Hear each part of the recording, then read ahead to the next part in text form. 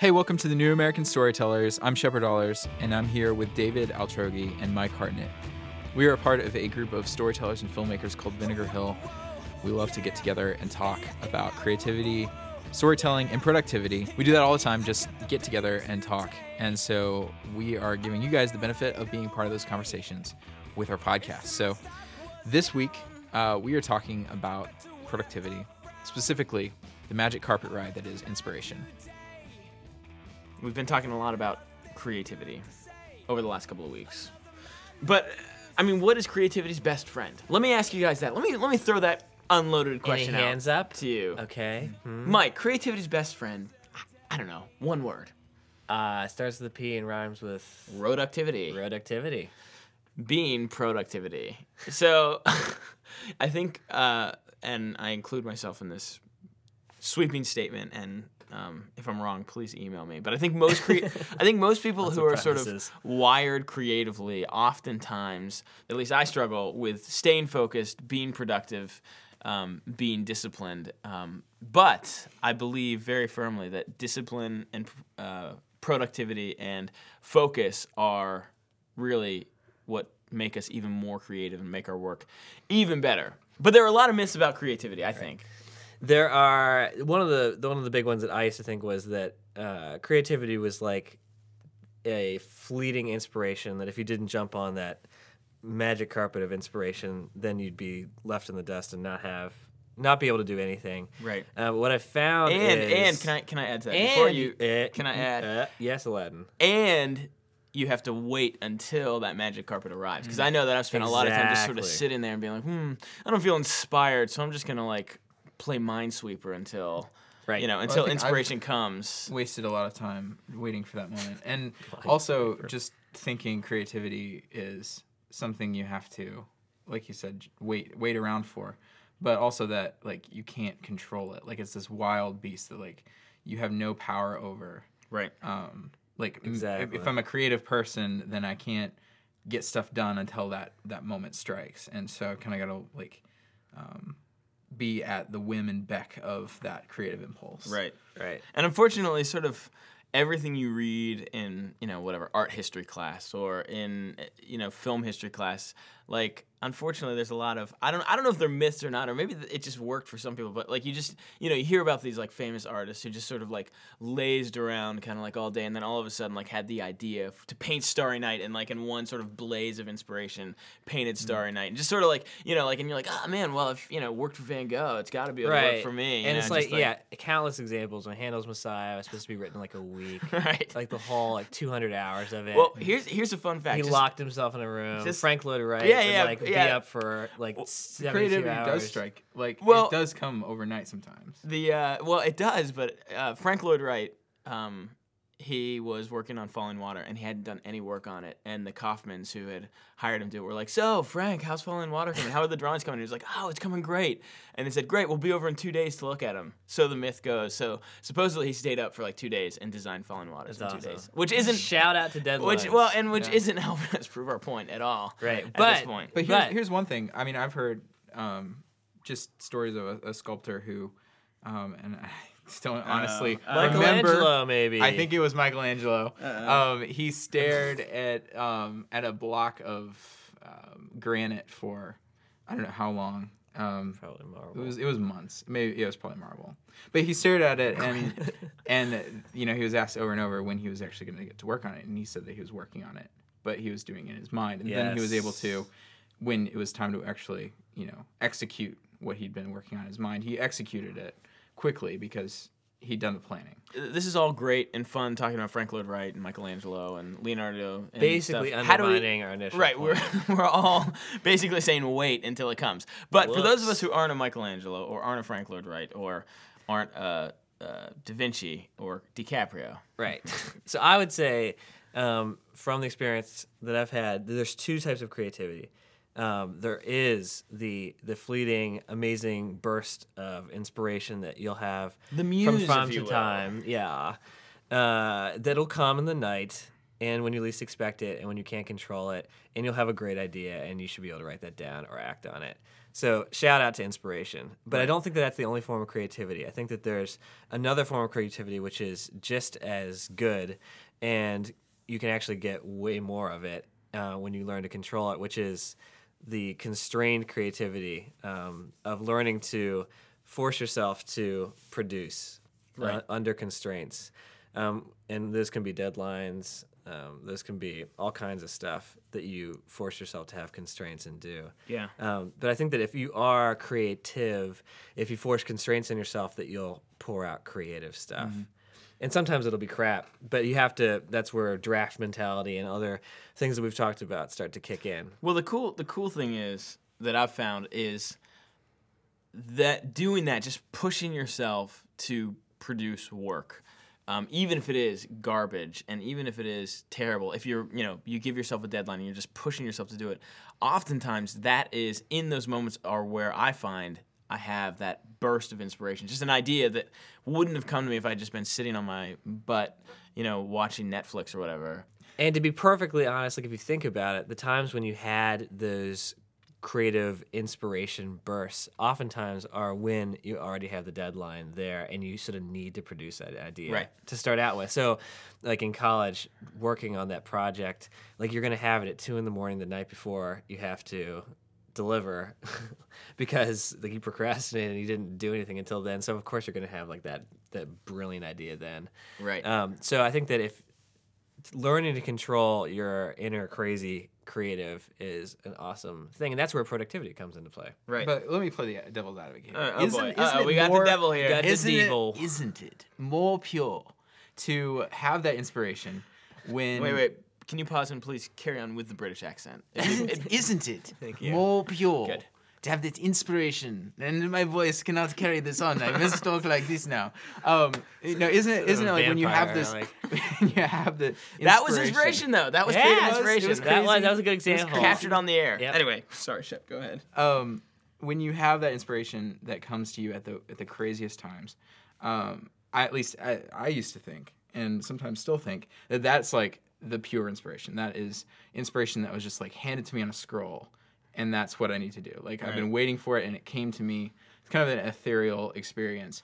You have, maybe a tight deadline, but you're still waiting to work until like, bam, like there you have it, or Pure. no deadline or whatever. But you're saying, Mike, let me just be sure I'm getting you right. You're saying you can actually like make it a discipline. You can bottle creativity. Like it's actually inside of me. It's something I have to wait to be given. Right. I think that just as many times as you have pure inspiration, creativity form, like it's just a crap idea anyway. Like I would say, Well, yeah. because like you have these great ideas, and David, we've had this happen a lot, where one of us will like come into the office and be like really excited about something, and then pitch it, and it's just not that thrilling when you turn the lights on.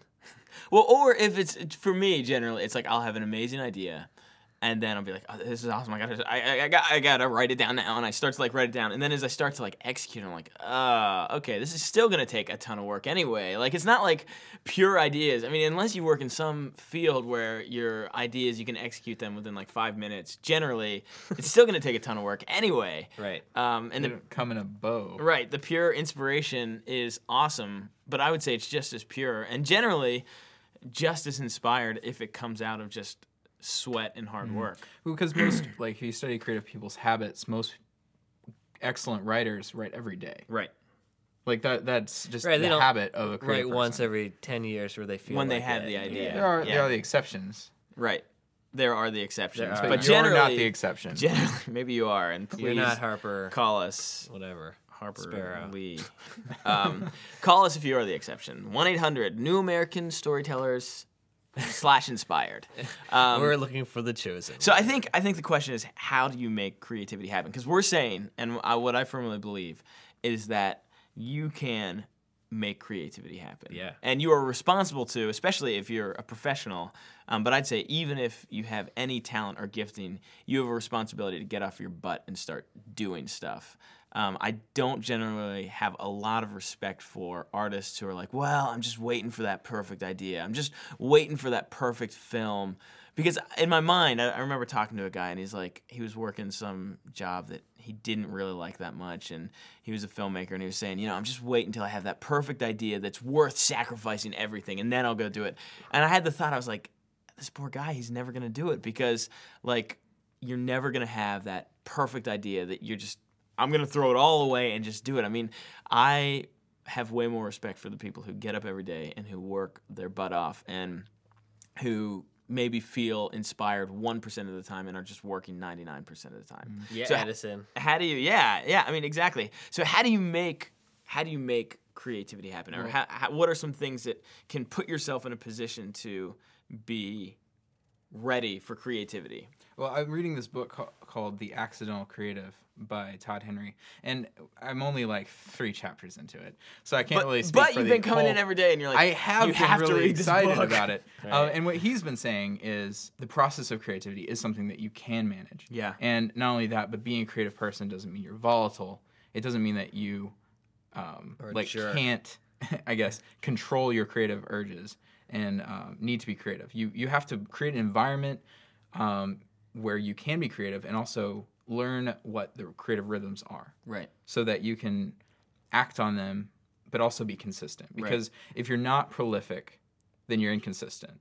And I guess most managers would look at you as being kind of a wild card. Like this, One-hit like wonder. how can I hire a creative person because they're not consistent Right. enough to actually consistently churn out work. And you don't want to be one of those machines that just like just make the same thing every time and just put a stamp on it and it's done. But you really want to be coming out with these like once in a lifetime ideas all the time. Well, I mean, look, some of the artists that I respect the most are guys who are super consistent. Christopher Nolan has had a film every 2 years since Memento, I believe, if I'm not mistaken. Every 2 years, and each film I think is just continuing to grow in its innovation and creativity. And That's a learned creativity, right? And that's not just Chris isn't just sitting on his butt in LA, just being like, well, I'll just wait for my next film to just come to me. I mean, so you can do it. So what have we found helpful in managing creativity, in not just saying, well, I'll see you guys when I have creativity and I'm just going to stay at home until then? Because we come to work every day, we try to get here at 8, and we try to be creative for 8 hours. And some days we're more creative than others. Yeah. Some days we just manage the office. Yeah. Well, I think at least something I would start with is, and this has been really helpful, is just deadlines. I mean, it's such an old-fashioned thing, and but like deadlines have helped us immensely in being creative. Deadlines have never gone out of fashion. You will always have deadlines. Right.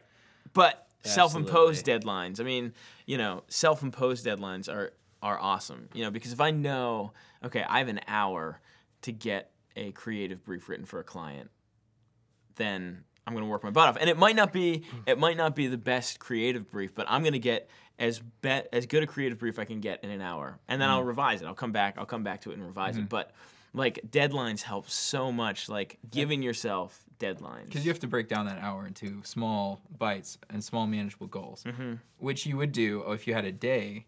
You just stretch out that same process to a 24-hour period. And that's the truth. The work that you have will fit the time that you give it. Right. So if you have a week to do a paper, like, it'll get done in a week. Does it need a week to get done? I don't think so. But if you give yourself an hour to do it, like, you might not be the best thing that you've ever done, but you'll have a finished something. Yeah. If you stick yourself to that goal, and then you'll be able to make it better from there. And that's where I think that it's really good to do what you're saying, Shep, to like give yourself incremental goals, break it down, give yourself that first step that's going to put you ahead, and not just stretch out the work to fill whatever deadline is being imposed on you. Yeah. So something we've been trying to do here at Vinegar Hill is just, when we're working on projects together, just ask ourselves the question, all right, so what is your sort of midday goal? What's your end of the day goal? And sometimes it's terrifying when we're just starting out on a massive project. But it's really helpful to just say, okay, here's where I'm going to be by noon. I'm going to try to, have all the footage strung out, or I'm going to try to have all the footage organized by noon. And then I'm going to have a rough cut by the end of the day, or whatever. What's crucial to success for that is both having like a concrete number of your deadline, not just like later today. Right. That doesn't work. like say by noon, and then the other half of it is what exactly is it? It's not like I'll just have more progress done on my project. It's I'm gonna get to this specific thing. So if you're sculpting, fill in the blank. I will chop this arm into existence, or whatever. I'll have this scene cut together. If you're editing a film, so to give yourself, because that way you know if you actually made your goal or not, and you can't cheat yourself. You can't lie to yourself and say, "Oh yeah, I'm hitting all my goals." Well, nothing feels better than having a goal accomplished. Like to actually be able to say I finished a project or finished a portion of a project, and can concretely say, "Hey, that's actually done. I can move on." Is a great feeling. So, but I have a confession for you guys. Oh before boy! you go on. Oh boy! On air full confessions disclosure. makes Full me disclosure. a little nervous. Guys, here. I haven't hit any of my I deadlines. did not write yesterday, and that I didn't write the day before. Boo. I didn't write the day before Boo! that. Get out! And I've been telling myself. I've been telling eating myself. my trash. Well, thanks. Mike. Okay, Chef, there's a lot of You're confessions confessing for things. I confess on the air. But that the goal that I had set for myself was to write every day, and I haven't been doing that. So I haven't been holding myself to that goal because we had that plane ride, Sacramento, and I had just ideas coming to me and talking to you, David. Was able to put some of those down, and I was like, after that, I was like, yes, like after this trip, I'm totally gonna write every day, and I didn't. Right.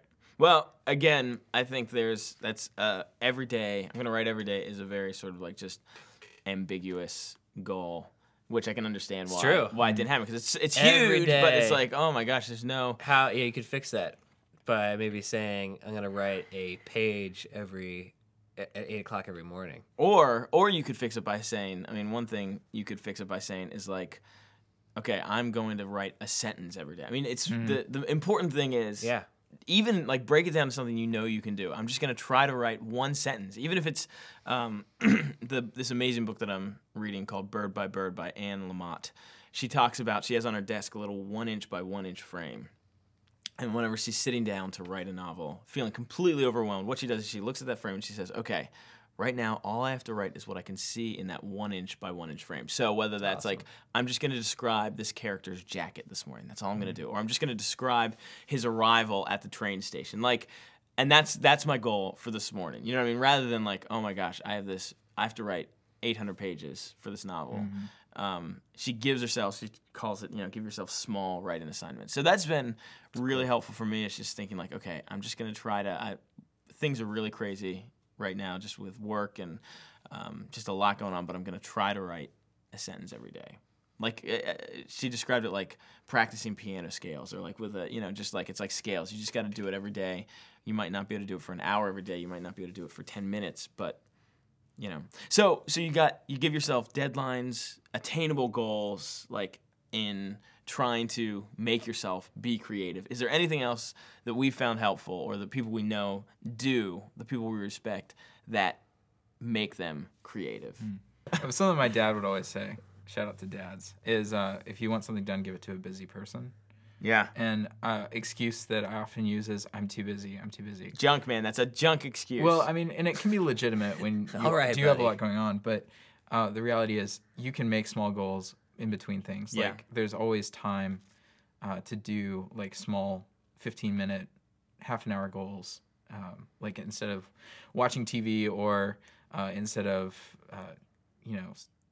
doing Facebook, I could actually be writing a sentence. Right. Or I mean, how many sentences do you write on Facebook or Twitter a day? I'm just asking. Yeah, like that's just a question to ask yourself. Like, and Ooh, a lot of times, where's that going to? Well, and a lot of times those take a lot of thought. I mean, people They do. think about like I and myself included have sat and thought like I want to get this tweet right. I want Writing it on to the be canvas really of the funny, ever-changing internet. and it's well, like that's great. I mean, it does exercise your mind. But yeah, but I mean, what are you really accomplishing? Why not exercise your mind in writing a screenplay or a novel or Right. you know? Right. Or Well, sculpture. Yeah, I mean, my dad always used to say basically the same thing. Like, generally, the people who are the most productive are oftentimes the people who have the least amount of like free time. The people who have the most going on. And my dad is an example of that. Of just with his music and painting and writing, he is just insanely prolific. Like, just has released over the last 10 years 10 different albums. He's recorded himself 10 different albums, painted dozens of paintings. He writes on a blog religiously, and he's insanely productive. Mike, you were headed. You wanted to break down. You were headed. It seemed like you wanted to break down some of these things we were talking about even further. The whole concept of productivity, I think, is not like an end to itself. Like for some folks, it is, and those folks go on to write books and probably just talk about productivity like the rest of their life. Right. Which shout out to them because they can help us. But like for the rest of us, productivity should be a means to the end of being able to be more creative. So like, for us at Vinegar Hill, we ask ourselves the question a lot, like, what can we do to streamline what we do to give us more time for the creative work? Right. So anything that you can do to cut down on just the day-to-day maintenance of your life, the running operations of your company if you have one, or if you're a freelancer, like the stuff that you have to do all the time that just starts to eat away your time. What can you do to streamline that so that you have blocks of undistracted time to focus on being productive in creative ways? If you have any interesting thoughts on productivity or the creative process, be sure to tweet us at New Storytellers. And this is a 2-part series, so be sure to come back next week for the part 2 of this magic carpet ride of inspiration. The Eagle has landed.